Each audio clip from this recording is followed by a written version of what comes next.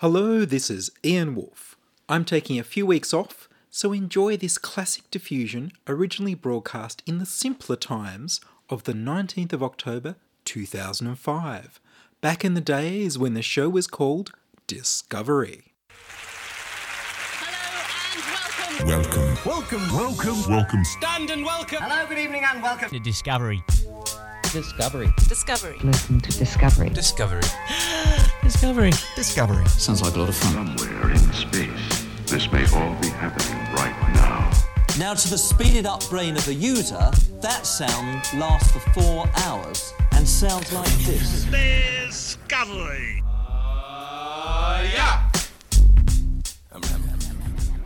Welcome to Discovery, the National Science Radio Show, coming to you from the studios of 2SER and broadcast nationally via the Community Radio Network. Today's show is a Nobel special, covering all the latest from both the Nobel Prizes and their wacky cousin, the Ig Nobels.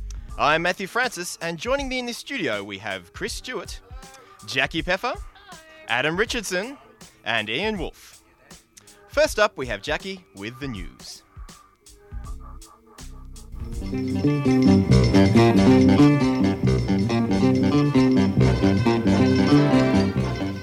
Biochemist Chris Elvin from Australia's CSIRO has led a team that has created a new rubber from a fruit fly gene.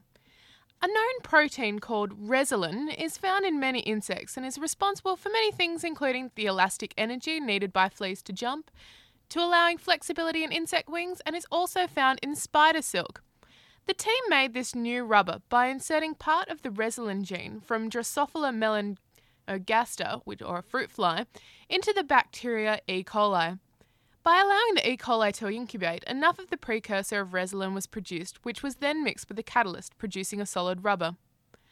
The team, who have published their finding in the journal Nature, hope that it will have many possibilities, from rubber bouncy balls to creating new flexible implanted spinal discs and even engineering applications like microcircuit switches.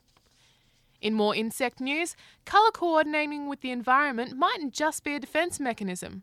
A new report in the Journal of Experimental Biology has shown that some spiders that match the colour of the flower they live on use ultraviolet light as a way of attracting their prey. Spider specialist Dr. Mary Herberstein from the Macquarie University believes that crab spiders who match their surroundings wouldn't be using their camouflage to wait for their honeybee diet looking for a safe place to land. Herberstein had already proved in 2003 that bees preferred to land on flowers which were playing home to crab spiders, and after analysing the contrasts in colour between the flowers and the spiders, found a difference in the ultraviolet spectrum. Herberstein's new theory was that crab spiders reflected UV to attract honeybees. This has prompted her latest work, which saw her knock the spiders out with carbon dioxide and then slap on some sunscreen, thereby prohibiting them from reflecting UV. They found that bees avoided the flowers with the sun-protected insects, proving that crab spiders used this UV to find their dinner. Dr. Natalie Robinson from Macquarie University in Sydney has found that using SMS text messages is becoming a common way to dump somebody. According to ABC Science Online, Dr. Robinson studying the texting behaviours of 100 18 to 35-year-old students who are currently in different relationships and found that 15% had broken up a relationship via SMS. It was also found that those in the group who had dumped their partner using text messages tended to be at the younger end of this age bracket. Only 7%, however, had received a dumping text and did not enjoy the experience. While texting might be used as a death sentence for some relationships, it does have its flirtatious benefits, with 11% of participants using SMS to heat up their relationship.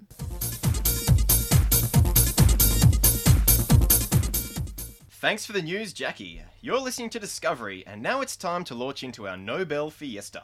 To give us all the goss on this year's winners, here's Adam Richardson. Thank you, Matt. Starting off with the Nobel Prize in Physics this year. This year it was awarded to 3 people. Professor Roy Glauber won half the prize for his theory describing the behaviour of light particles. Now, does light waver a particle? I don't know. You're asking the hard ones now. The answer is yes. Yes. Correct. The answer Yes, is it is. yes. But you get problems. So if you think about taking a photo with a regular camera, the light is coming through the lens and it's being diffracted around and bent by the different different media. So it's behaving like a wave. But then as soon as it's through the lens, it interacts with the chemicals on the film and it behaves as a particle. So it's not quite sure. It can be either depending on what you want it to be. Okay. Now, With you so far. Okay. Professor Glauber came up with the idea of quantum optics, which explains that at the quantum level, they're actually the same thing. So it kind of makes a bit more sense, supposedly. So what you're saying is this guy came up with a theory that said it's a wave, it's a particle, but don't worry about it because they're the same thing anyway. Exactly. La la la la. Not listening. Not listening. How long ago was this that he did this? Oh, don't ask me that. Okay. Nobel Prizes tend to be a couple of decades behind the time. So Yes. you know. Usually the work is done in the 30s and it's awarded in sort of the 50s or 60s. So for the researcher. Okay, so he got half the prize. He got half the prize. The other half went to two physicists named Professor John Hall and Theodore Hansch, who developed a technique called laser precision spectroscopy. Now, laser precision spectroscopy is a method for measuring frequency of light to very high precision. What they do is they get a laser and pass it through color filters that they know precisely, and then they compare this known laser frequency against unknown frequency, and they measure beats, like sound beats. And so using this, they can determine the frequency of light to within 1 part in 10 to the 15. Why is this useful? Well, if you want to measure the speed of light or the fine structure constant, you need to know you need to have a very, very good stopwatch, and atomic clocks just really aren't up to it. Let's just remind ourselves there that there are people out there who do want to measure the speed of light or the fine structure constant. They're just generally locked away in laboratories somewhere, but they do. They do. Yeah. And so using this technique, we can determine are these constants changing over time and just how constant is the universe. So moving along to the Nobel Prize in Chemistry. This one was again awarded to 3 people this year. Professors Yves Chavon, Richard Schrock and Robert Grubbs. This hardly seems fair. I mean, the Nobel Prize is about 1.7 million Australian, right? About that. If you're the only one, you get to walk away with all of that cash. If it's shared 3 ways, then you're it's down only to 600,000. Yeah, hardly fair. My God, anyway, it's hardly worth the effort. 600,000 is still a lot of money, though. Yeah, I wouldn't mind. Anyway. Okay, so these 3 guys, they developed a process called metathesis, which is used in turning one chemical molecule into another chemical molecule. Primarily for organic compounds. So organic compounds, what are they made of? Anyone know? Mainly carbon. Mainly carbon. I was going to say organic, so you're better than me. Just like that organic cereal you can buy. Good for the earth. Yeah. Okay, so it's mostly carbon, and carbon can be attached to other carbon molecules with 1, 2, or 3 bonds. Now, 1 bond is pretty weak, 2's somewhere in the middle, and 3 bonds is really strong. This means that if you want to break a double or a triple bond, but keeping the single bonds intact, it's very, very difficult, because if you just throw chemicals and energy into it, you're going to break everything. But metathesis is a principle that enables you to break double bonds without breaking the single bonds. Oh, clever. So that means that when you're making these very long organic compounds, such as drugs and plastics and petrochemicals and things, because you don't have to break and then remake all of the single bonds, you can do it in fewer steps. And by doing it in fewer steps, then that means you're burning less fuel and you're producing less toxic waste. So it's a little bit like being able to knock down the walls of a house without actually breaking the windows. Essentially, yeah. How was that for an analogy? That's a nice analogy. That's a good one. Thank you. Okay, moving along. As we mentioned last week in the show, 2 Australians won this year's Nobel Prize in Physiology or Medicine. Barry Marshall and J. Robin Warren were awarded the prize for research into gastritis and peptic ulcers. Now, up until about 20 years ago, everyone knew that gastritis and ulcers were caused by stress. Yeah, lifestyle. Yeah, Exactly, yeah. and too much acid in your stomach. Definitely. But these 2 guys, they did some biopsies and they found that, hang on, pretty much everyone who has these also has this previously unknown bacteria living in their gut. Yeah, no, I had a chat to one of these researchers last week, and he's saying, well, it was in all the textbooks. Bacteria can't live in the gut. Exactly. Just can't happen. They die in the acid. Yeah. But unfortunately, it appears they do. And all of the other doctors who they told about this went, la, la, la, la, I don't want to know. It's just shocking. So these two great Australian scientists, they decided to do one of the big no-nos in science, and they tested on themselves. So they got a sample of this bacteria, they drank it, and what do you know? They developed gastritis. Who would have thought? Wonderful. That's dedication to work, though. That's pretty good. Yeah. I'd give someone a prize for that. Yeah, I reckon just the doofus prize. Like, But they give it could to cure someone with else. antibiotics. Like get a grad student or something. Yeah. You know. Maybe they're trying to win the Darwin Awards and the Nobel Prize with the same act. It's enough to give you an ulcer. It is Exactly. really, yeah. So anyway, after taking these little bugs and eating them, they then took a course of antibiotics and found that it was actually very simple to cure gastritis and peptic ulcers, which traditionally people had had for pretty much their whole life. It came and went, but it was essentially always there. But of course, it's not just about ulcers, because if you have something like, the lining of the gut inflamed for that period of time, it can actually do things like go nasty and cancerous on you. Exactly. So this is more than just curing ulcers. This has got all sorts of ramifications. It's cool stuff. Yeah, and it was actually found after the event, they started studying more people to look for these bugs, and they found that about 50% of everyone on Earth has these bugs in their body. And usually infants contract it from their mothers. However, fortunately, only about 10 to 15% of people who have the bug actually develop the symptoms. So it's been proposed that it's probably not a good idea to try and eradicate this bug because, as with all these other bacteria, it could develop immunities to our current drugs. But it's currently a really good method for treating the symptoms, and as you said, it can be very, very nasty side effects. And it's Australian, which is... It's Australian. Yeah, that's all we care Aussies. about, really. Yeah. Till it's bought out by some American company. Okay, final nod goes to the winners for the Bank of Sweden Prize in Economics, commonly referred to as the Nobel Prize in Economics. That great science of economics. Oh, The yes. dismal science. And this year it was awarded to two researchers, Thomas Schelling and Robert Aumann, who applied the mathematics of game theory into conflict resolution for large companies and governments. Thomas Schelling was actually worked for the White House in America during the Cold War, and he was one of the main people who proposed the idea of mutually assured destruction as a way of preventing a nuclear holocaust. And he came up with his theory based upon this concept of game theory, mathematics. Funny they didn't give him the Peace Prize. It's then. funny that. Well, Yeah. let's be honest, it worked. Well, true. Yeah. So you have to give him that much. It's hard to tell because we didn't see what else happened. Well, thanks, Adam. Now we know about all the winners of the Nobels. But still to come on Discovery, the Ig Nobel Prizes. What are they? Who are the winners? All that to come, coming up on Discovery.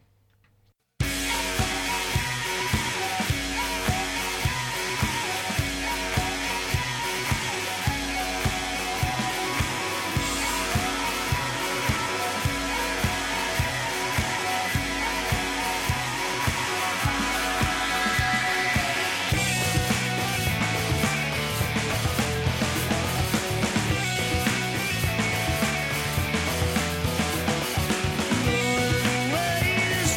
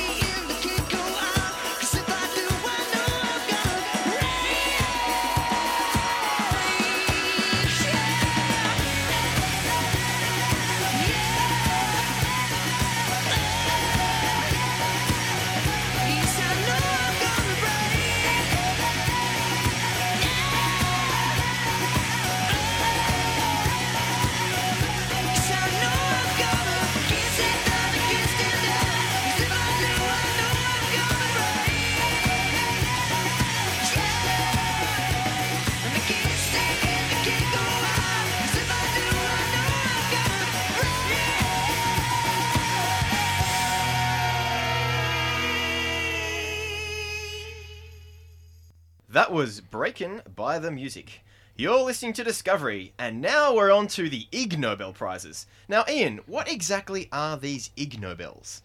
Well, the Ig Nobels are awarded for scientific research that first makes people laugh and then makes them think.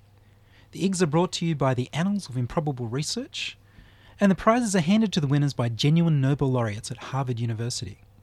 While the audience throws paper aeroplanes through the entire event, and there are also operas about the latest scientific happenings. So this is a piss take. Yes. Right? Same time of year as the Nobel Prizes, and you've got people over in Sweden going, oh, thank you very much for wonderful research. You've got these Harvard jokers, who are probably undergraduates, going, yeah, but come on, science is funny too. Well, there's undergraduates and there's Nobel laureates. In fact, the guy who sweeps the paper aeroplanes off the stage is an occupational health and safety sort of issue because you can slip on them and people just keep throwing the planes all through the whole ceremony. He's been doing that for 10 years, and this year he won the Nobel Prize in Physics. Fabulous. That's Frank Wilczek, isn't it? That's Roy Glauber. Oh, Roy Glauber. The quantum optics guy. Oh, right, yeah. Sorry, I'm getting ahead of myself there. That's all right. Yeah, but and they actually tour Australia in August for Science Week. Ah. And around the world at other times of the year. So keep your eye out for the Ig Nobels next year. Yes. Around August next year. August next year for sure. Cool. So they have all the categories. Shall we go on to this year's... Yeah, who are the winners the this prizes? year? Well, for agricultural history, went to James Watson of Massey University in New Zealand. Actually, Australia and New Zealand are well represented this year. He had a scholarly study, The Significance of Mr. Richard Buckley's Exploding Trousers, reflections on an aspect of technological change in New Zealand dairy farming between the world wars. Exploding trousers. Well, when you mix the weed killer sodium chlorate with organic materials like cotton or wool fibres, such as in farmers' clothes, they'll detonate in the first spark or bit of heat or a big bang. And he dried his trousers in front of an open oven and they exploded. This actually has a link to Alfred Nobel, whose lab coat exploded in a similar sort of accident, but not with fertilizer. Yeah, but I mean, he was making... He was making dynamite. No, it wasn't. No, he actually invented dynamite from his lab coat accidentally exploding from nitrocellulose being formed. There you go. Yes. Okay, so that was agriculture. That was agriculture. In physics, John Mainstone and the late Thomas Parnell, the University of Queensland, have been patiently conducting an experiment that began in the year 1927, in which a glob of congealed black tar has been slowly dripping through a funnel at the rate of about one drop every 9 years. This one's close to my heart because I've seen it. I did my undergrad in Brisbane at University of Queensland, and I've seen it. I've watched it. Or rather, I haven't watched it because you look at it and you go, nothing's happening. And you come back, 5 years later and it's still nothing's happening. Happened. And when it happens pretty quick, and the webcam was broken the day that it happened, That's and so right. they missed it. They put a webcam on it, and what happened, like that there was a data overflow or something. Something and so for like a couple that. of weeks, right around when the drop fell, nothing was recorded. That's just unlucky. That's a conspiracy, that is. That's fantastic. And so it turns out that tar's a fluid that's 100 billion times more viscous than water. It'll shatter if you drop it. So it takes 9 years for it to form a drop and for that drop to fall. That's right. The patience of the physicist. Absolutely. And look, the experiment continues. In medicine, Greg Miller in Oak Grove, Missouri, invented Nuticles, artificial replacement testicles for dogs. They're available in 3 sizes and 3 degrees of firmness. Is this a psychological replacement for the dogs? Something to scratch around? Well, you realise Dog it's their not... manhood back. The dogs aren't the ones ordering these off the internet, of course. Well, that's Okay, so I've got a question. Right, what kind of dog owner, right, goes and gets their boy dog done at the vet and then goes, poor Fido, I'd better look on the internet to see whether or not there are any replacement testicles for my small Jack Russell Terrier, because it's just... He doesn't too look sad. the same. When you go Exactly. out and take him for a walk, the chicks notice, apparently. Well, All the other dogs are laughing. All the other too. guys notice. There is that famous Australian saying, sticks out like dog's balls. So, you obviously go. they don't anymore, so you need the replacements. Apparently so, and you can buy them How much? from Missouri. Oh, I don't know the prices. We've got to go and find out. But they come in 3 I'm sure degrees we'll of be able to find firmness. them on eBay soon. Has this been motivated by some kind of depression in male dogs after they've been neutered? Is this a known problem in the pet It's world? depression in the owners. Yes, it's like buying the red sports car when you get middle age. If your dog's been neutered, you feel like less of a man. Anyway, In literature, the internet entrepreneurs of Nigeria for creating and then using email to distribute a bold series of short stories introducing millions of readers to a cast of rich characters. Oh, I think I've received some of these stories. You really? Yeah. You too? Yeah. Oh, pass them around, guys. Well, these are the ones, right, where they say, oh, we've got $80 million, but we just need someone to give us a hand getting that money. If only we away had a from the bank bad- account. Yeah. Isn't that another Australian award, though? Didn't some guys get in trouble a couple of months ago for doing that? I missed that I one. believe. I vaguely Australian recall reading entrepreneurs? it. Yes. Fantastic. Do you know anything more about that? Going off memory from a few months ago, but it was a couple of guys got in trouble, and to be honest, I haven't received one since. Apparently, it's the biggest export in Nigeria. The Peace Prize. The Ig Nobel for Peace went to Claire Rind and Peter Simmons of Newcastle University in the UK for electronically monitoring the activity of brain cell in a locust while that locust was watching selected highlights from the movie Star Wars. Now, this is true. I did actually watch the ceremony for the Ig Nobels on the internet the other day while I should have been working. I couldn't get it to work. I know, I got it working. And she wasn't just showing this particular brain cell in the bug, Yes. Star Wars. She was showing them all sorts of things. But what was it, a grasshopper? A locust. A locust. Close. Really liked Darth Vader. For some reason. Like, seriously, this just got off on But Darth they've got Vader. a good reason. I mean, what they're trying to do is understand a part of the brain called the lobular giant movement detector. Of course. So they can make robot cars that also flinch during giant movement scenes in Star Wars. Which is what the world's been waiting for all of this time. Well, last year's Peace Prize was won by the inventor Daisuke Inoue of karaoke, who provided an entirely new way for people to learn to tolerate each other. Yeah. He didn't patent his machine, but Ouch. he regrets nothing, and there's now a movie made of his life. Excellent. Keep an eye out for that on SBS soon. The Ig Nobel for Economics was Gauri Nanda of the Massachusetts Institute of Technology for inventing an alarm clock that runs away and hides when you hit the snooze button. Not just once, though. Not just once, but Yeah. many times, It so keeps that coming people back. do have to get out of bed and find the clock to turn it off. Oh, that's brilliant. Yeah. I need It's one. evil. Chemistry. It was for finding out, can people swim fast in syrup or water? Now, here's the weird thing. Okay, no, actually, two weird things. First obvious weird thing is, why would you? But the second weird thing is, apparently you can swim the same speed. That's right. Well, the answer is, yeah, it doesn't make any difference. The reason they did it is one of them is an Olympic swimmer. And it turns out you'd have to have a 1,000-fold increase in viscosity rather than twice to actually see any difference. Good swimmers swim faster. Nothing to do with what they're swimming in. How fast do they swim through tar? I can see 2 Ig Nobel Prizes getting and having offspring here. I think this could be really good. So did they actually do an experiment? Someone They did the swimming through a experiment. large vat of... They had 10 competitive swimmers and 6 casual swimmers, and the athletes swam faster, regardless of what the medium was. Then, of course, there's the people who sniffed stressed out frogs So and very, discovered very they all quickly, smell different. So, and then you've got the... because that was the other Australian one, wasn't it? That's right. It's an international team, but led by Mike Tyler, the frogman, and Benjamin Smith. And you also, of course, had the pressures produced when penguins poo, calculations on avian defecation, because penguin poo can travel 40 centimetres away from the nest. If you've ever seen a penguin poo, that's nothing to sniff at, as it were.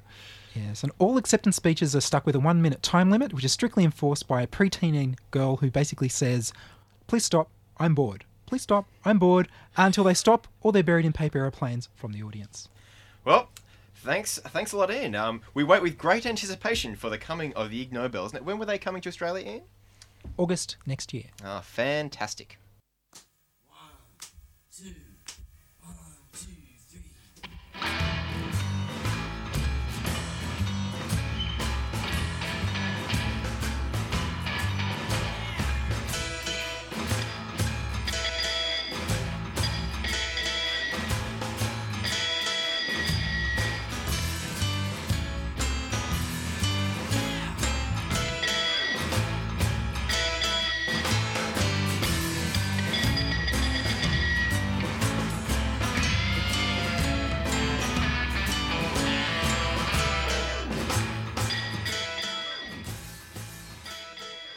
You've been listening to Discovery, the National Science Radio Show. You've been hearing from Jackie Peffer, Adam Richardson, Ian Wolfe, Chris Stewart, and myself, Matthew Francis. Send your contributions, opinions, helpful suggestions, and donations to science@diffusionradio.com. That's science@diffusionradio.com. I produce Diffusion, which is broadcast around Australia to 27 stations on the Community Radio Network, including 2RBM in the Blue Mountains of New South Wales, 8CCC in Alice Springs and Tennant Creek, 2NVR in Nambucca Valley, 3MBR in the Mallee Border districts of Victoria and South Australia, and 7LTN City Park Radio in Launceston, Tasmania. Diffusion is syndicated globally on the National Science Foundation's Science 360 internet radio station and also on astronomy.fm. I'm Ian Wolfe. Join us inside your audio device of choice for more science wondering next week on Diffusion Science Radio.